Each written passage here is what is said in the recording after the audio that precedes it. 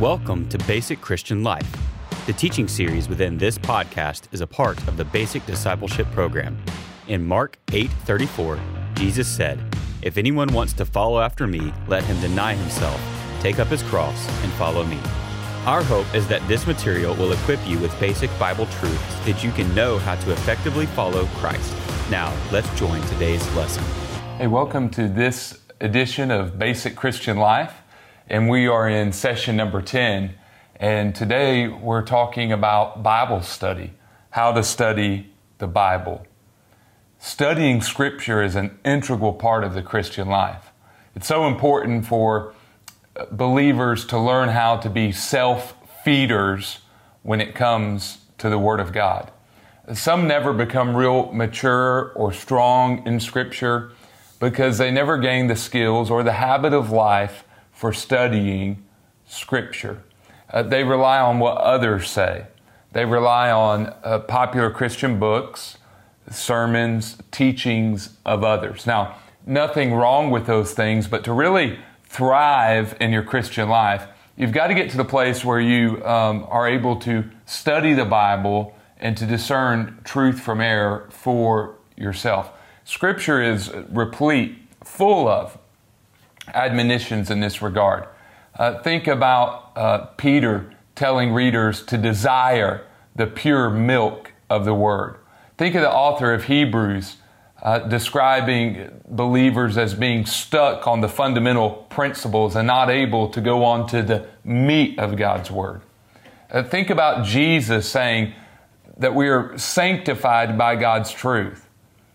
Understanding Scripture, being able to study it for ourselves and have the Lord speak to us is a fundamental key in becoming strong believers. Bible reading and Bible study are an integral part of the Christian life. On one occasion, Jesus talked about our need to understand the Word by saying this: "Everyone who hears these words of mine and acts on them will be like a sensible man who built his house on the rock." See, stability and security, satisfaction will come your way in your spiritual journey when you know how to read, study, and understand God's Word and apply it to your life. When Jesus taught, He highlighted the importance of this by often speaking of the way in which people need to have ears to hear His truth. It's important that we develop good spiritual hearing, good spiritual ears. Matthew 13:9 and 43, Mark 4:9, 7:33, and 8:18, Luke 9:44 and 14:35. All are references in which Jesus admonishes us to have good spiritual ears. E-A-R-S. Now, in this lesson, I want to use that word ears that Jesus used, and I want to use it as an acronym. An acronym, E-A-R-S, ears. I want to use that acronym to describe or share 4 actions we need to take in order to study God's Word. So we want to be self-feeders. We want to have the ability to not just read God's Word, but to study it. And consider using this acronym. I believe it can be a grid or an outline you can use to help you study God's Word. We're having this 10th lesson in our basic Christian life study. And in this lesson, I want to give you a method for studying God's Word.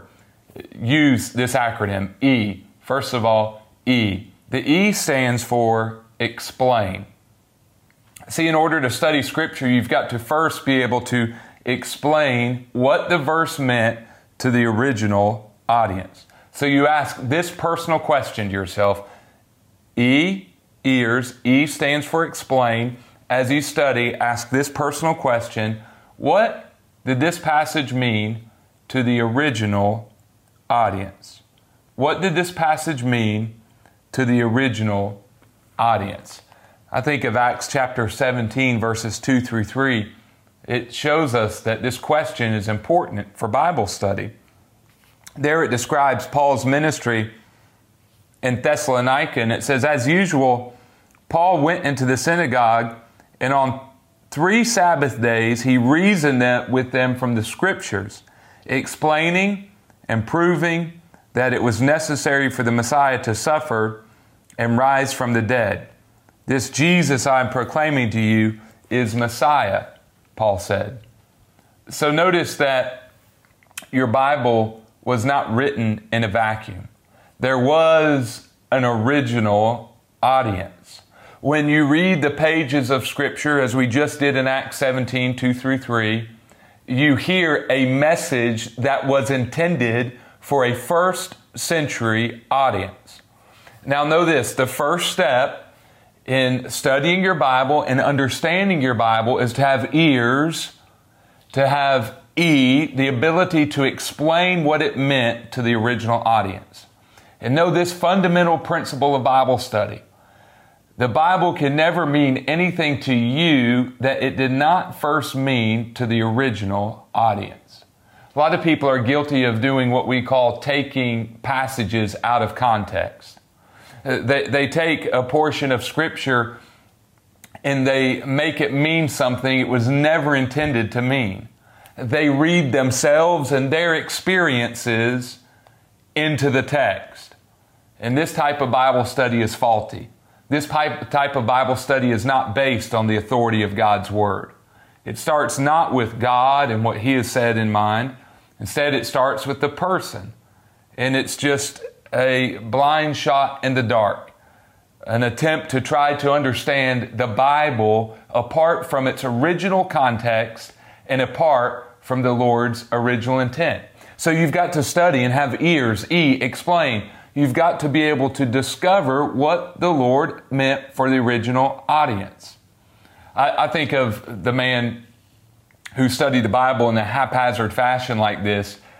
There's an anecdotal story that says there was a man who wanted to understand what God had to say for him, and he just randomly flipped open his Bible and he read that Judas hanged himself.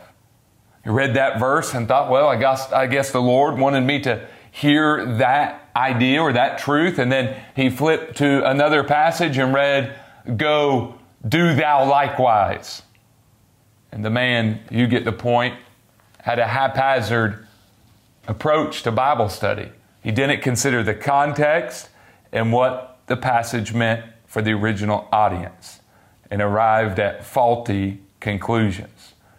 This is very important for Bible study. You've got to know what the Bible meant for the original audience. So to do that, maybe you need a good study Bible. Maybe you need some commentaries. Maybe you need to listen to a Bible teacher. Many times the meaning is very obvious. I would say most of the time it is, but there's often Bible background, cultural customs, word meanings, and cross-referencing and theological understanding that will help you grasp what the text meant for the original audience. Obviously, at times there's going to be debates as to what the real meaning is, but many times through using good, conservative, Christ-honoring, Bible-centered sources, you can arrive at a good idea concerning what the passage meant for the original audience. So first, explain. What did the passage mean to the original audience? Number 2, ears, the A stands for apply. Apply. And here you want to ask this question. What does the passage mean to me? So know this, every Bible passage had a meaning for the original audience. Then secondly, it has a meaning for you and for me. Believers of all generations, believers throughout church history can read the Bible and know indeed there was an intent for the original audience, but there is secondly an application for whoever reads. Think about Acts chapter 8. We're in Acts in this study, just studying systematically or topically. And in Acts chapter 8, verses 26 through 40, we read about how an Ethiopian governmental official is saved. And we read about how Philip, a deacon, evangelized this man and shared the gospel with him. When Philip approached the man, he noticed the man was reading Scripture, and the man had a divine curiosity. This is a situation, a person of peace, a divine encounter, someone interested in the Word of God.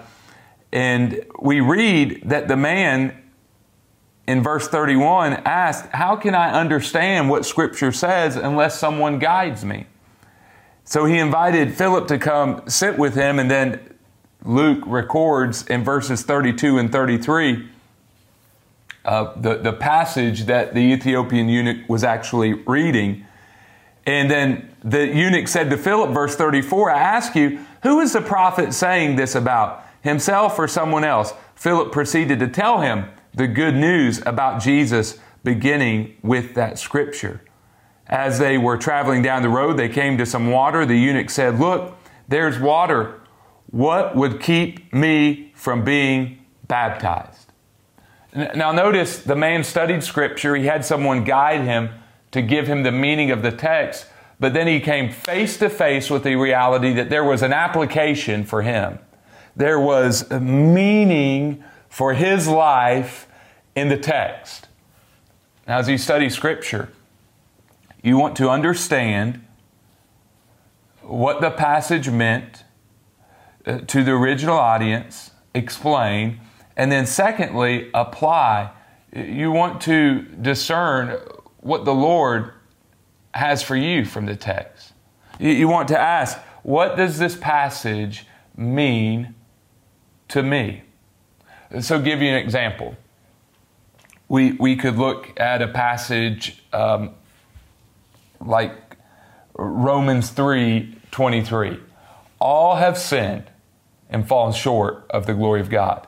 Now, you could go and explain what that meant. Paul was writing to first century Christians. Many within his audience were Jewish, and they thought they had a more prestigious standing than non-Jewish people. And Paul wanted to remind them, no, we are all under sin. We are all without excuse. There is none righteous, no, not one. Every single person, whether Jew or Gentile, has sinned and fallen short of God's glory. That's what it meant he explained for the original audience. Then you could look at the idea of apply. Well, what does that mean for my life? That means that I have sinned. That means I am imperfect. That means I am broken. That means that I am not better than anyone. I don't have a higher or more elevated spiritual standing than anyone else. It means that I'm in need of forgiveness, that I'm in need of Jesus, I'm in need of the cross. You see, you explain, then you apply. Number 3, there's a need, R, for response. So explain, apply, and third, respond. E-A-R, ear. Explain, apply, respond. You could read in Acts chapter 2 about Peter's great sermon on the day of Pentecost. And he preached Jesus. And the Bible says when he concluded his sermon, the people heard this. They were pierced in the heart. And they said to Peter and the rest of the apostles, "Brothers, what should we do?"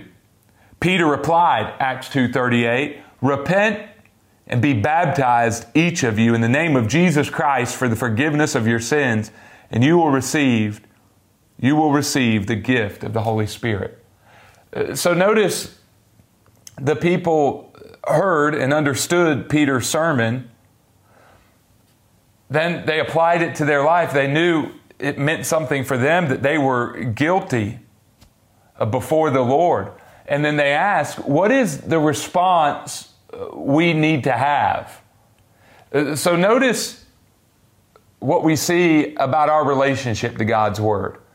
When we hear with our ears God's Word, we need to understand it, make application to our life, but then there is always some type of response we need to exhibit to the message of God's Word. So we ask this question here. What does God want me to do with what I have learned? What does God want me to do with what I have learned. And I believe this, whenever God shows up, whenever the Lord's word becomes clear in your mind, there is always some sort of response you can have. I've often heard it said that on Sunday mornings, the preacher may preach and he may give an invitation, and there may be folks who seemingly give no response, but their no response is a response in and of itself. A no response many times is perhaps a rejection of God's word, or at best maybe just a show of apathy to God's word. So there's always a response to God's word. Mark that. The Lord has something for you to do, something for you to believe, something for you to surrender. So if you want to study the Bible, well, take notes as you study the Bible and use this EARS acronym. Write out the E, explain, and maybe write a couple sentences of what the text means. And then apply. Write out a couple sentences of what it means to you. Then the R, write some bullet points or sentences of some specific, actionable things the Lord wants you to do. So maybe go back to our example, Romans 3:23. All have sinned and fallen short of the glory of God. You're studying your Bible. You've written out what that means. Explain what it meant to the original audience. E, explain. You write out, apply, some things that means for you in your life. Then you could write out R. What are some things the Lord wants you to do? Maybe you need to confess sin where you have been judgmental of others. Maybe you become aware through studying your Bible that you have sinned and you've never been saved and you need to be born again. Maybe through studying that verse, you understand that you have some brokenness or imperfection, some areas in which you need to grow. Maybe through studying that verse, you realize that you need a time of just praising the Lord for the fact that He saved you, a sinner. Maybe you realize you've been too harsh on some other people because of their imperfections and struggles. You've been a little bit self-righteous. You haven't thought about your own struggles, and you need to go ask that person for forgiveness. See, there's so many different types of applications and so many different types of responses to God's Word. There's a meaning for the original audience. The truth stays the same, but the application of the truth and the responses to the truth may change from person to person, generation to generation.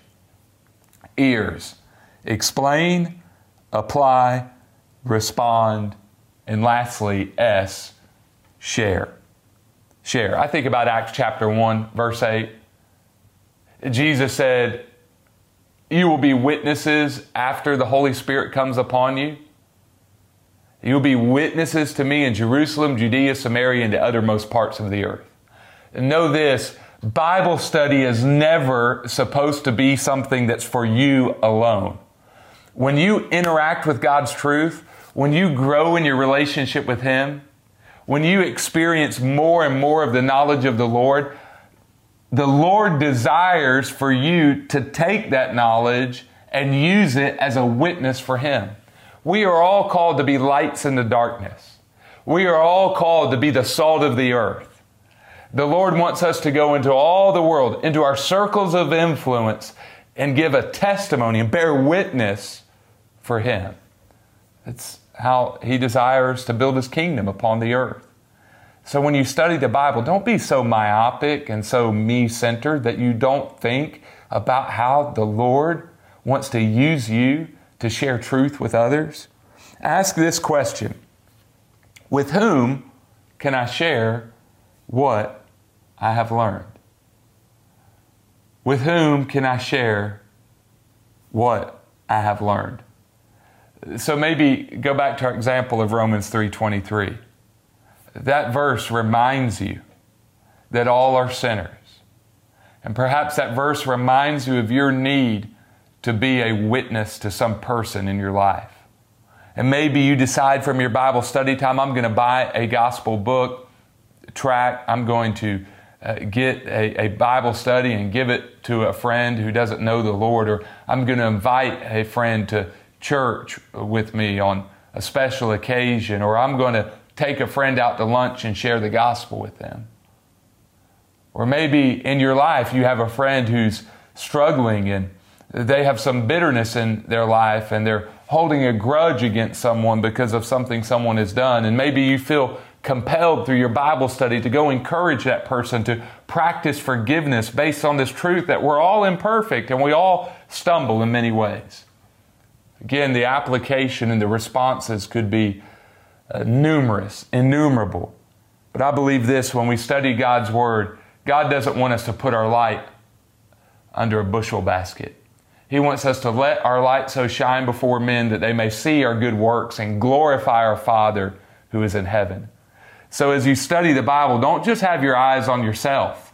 Remember the great commandment: turn your eyes towards others and take notes.